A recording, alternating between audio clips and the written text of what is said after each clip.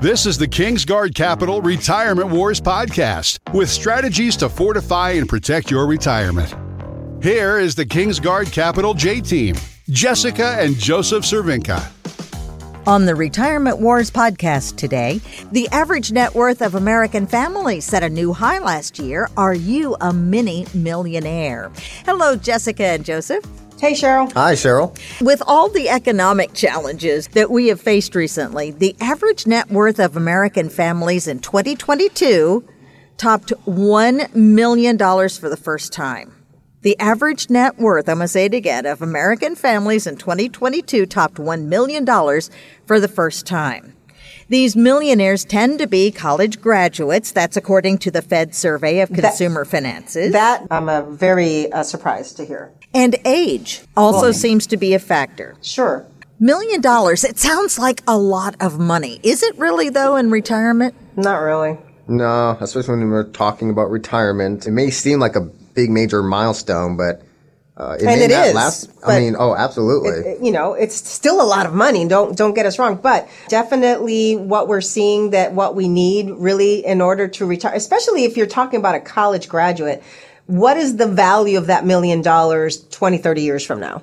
Yeah, you got to consider some of the factors like inflation, taxes, your healthcare costs, and your just overall lifestyle. It all depends. And we've seen many folks that come into the office, and sometimes it may seem like they got a whole lot saved up, but it all depends on what kind of lifestyle are you living. That's right. And what's the price tag of your retirement? Like you said, healthcare, taxes, inflation. Some estimates say that retirees would need at least $1.7 million to maintain a comfortable standard of living in 20 years. And some of these individuals that we're sitting down, we have to plan out 30 years or more.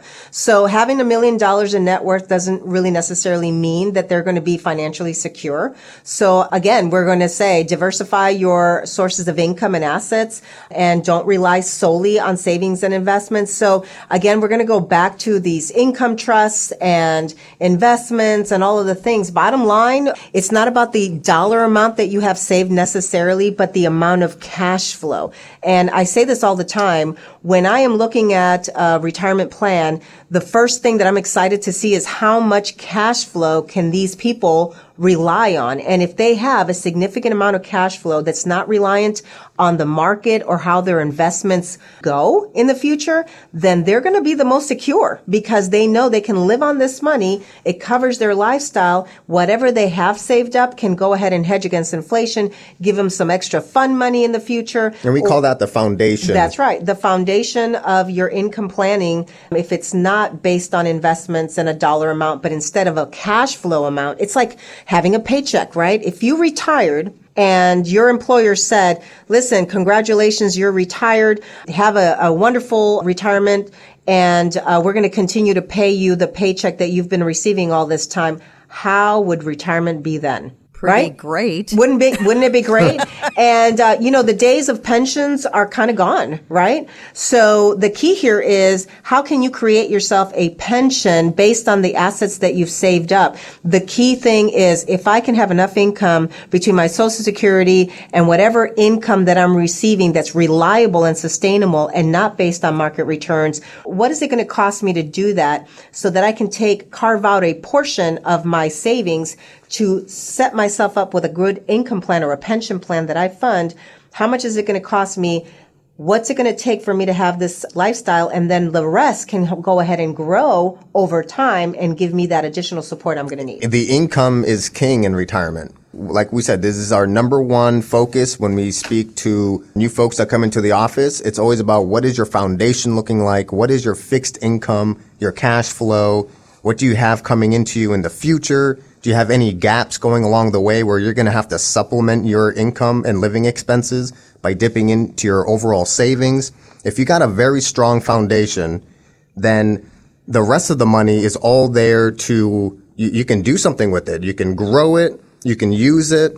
You have far more flexibility. And that's why that is our very first step, is to look at what the foundation's looking like. Flexibility is perfect. It's exactly the case. If you're all eggs in one basket, that doesn't allow you flexibility. That gives you uncertainty. So if you have a really good secure foundation and excellent income that isn't relying on the market, whatever you're saving can be there for you for those moments when, and we talked about different income streams. And there's several different ways that you can do that. Right. Annuities are one. A guaranteed income annuity will definitely be an excellent choice. It's not for everybody, but for most, securing an income is definitely going to be a good play. Because remember that if we do have Social Security being reduced in 10 years, they're talking about 20 to 23% reduction. Where are you going to get that money from? From whatever you've saved and grown, right? What if you have a death of a spouse and you lose 20, 30, 50% of your income because you lost one Social Security check and maybe a pension? Well, now you have those assets that have grown over time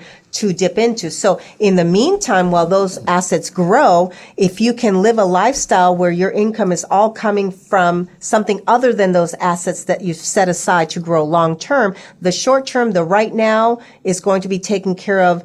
That is going to put you in a better situation. You mentioned something a moment ago, went by kind of quickly, but I think it's worth focusing on. And that is that for a lot of people, they're looking at retirement maybe 30 years without a paycheck. That's 30 years that you need to fund somehow. It's exactly right. And you know what? When people are retiring, they're excited. They have this bucket of money. They have all these plans. And then once they're about 5 to 10 years in, they start getting nervous because they are seeing their funds being depleted and they're wondering whether they spent too much, right, in retirement so far, or and whether they're tracking to exactly. They're like, lose okay, a lot. Are we going to be okay? I mean, we're still healthy. I mean, we have clients that are 97 years old, living at home, doing fun things, traveling. I had one that she's 92 with her spouse. She's second marriage. She got remarried at age 85, and they just came back from Italy. So these are things that we don't think of. I hear a lot. Oh, I'm not going to, if I make it past 80 or 85, we have to shut that out because we're here to help you assure that you do not outlive your savings. So if you're wrong and you live to age 90, 95 or higher, that you're taken care of. And more people are living longer. Guys, hedge funds seem to be popular again, but The Economist says those looking to hedge funds for high-yielding investments are on the wrong track. What is a hedge fund? A hedge fund is it's a type of investment fund that pools money from wealthy individuals and other institutions and employs different kind of strategies to generate returns that are not correlated with the stock market. They typically charge high fees and have very limited regulation and transparency. But hedge funds can invest in a wide range of different assets such as stocks, bonds, commodities, currencies, and derivatives, and even things like art and cryptocurrency as well. They can be used to leverage, short selling, and other different kinds of techniques to enhance the performance. And it's a lot to hedge against the risk of the stock market. Yeah, so the advantages they're thinking is that you could potentially achieve higher returns, but also these hedge funds is pretty much linked to all of these things that Joseph just mentioned, but at the same time, they're thinking it's offering protection when markets fall. But here's the deal. During the 2010 through 2020 bull market, right, huge amount of growth, hedge funds underperformed the market with only a 5% annual return compared to 13%. And so, it's not necessarily going to outperform the market for you. It may cost you more. You may be more at risk.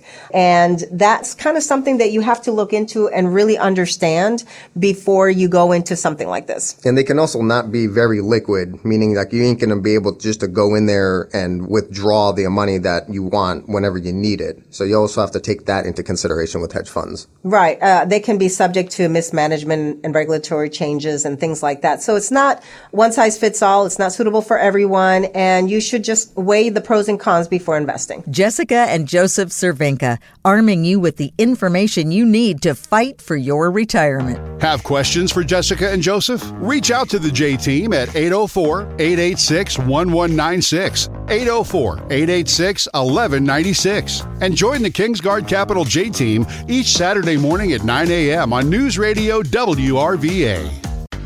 The opinions expressed in this program are for general informational purposes only and are not intended to provide specific advice or recommendations for any individual or for any specific security. To determine which investments may be appropriate for you, consult your financial advisor prior to investing. Any past performance discussed during this program is no guarantee of future results. Advisory services are offered by Kingsguard Capital, LLC, a registered advisor firm located in Virginia and Florida.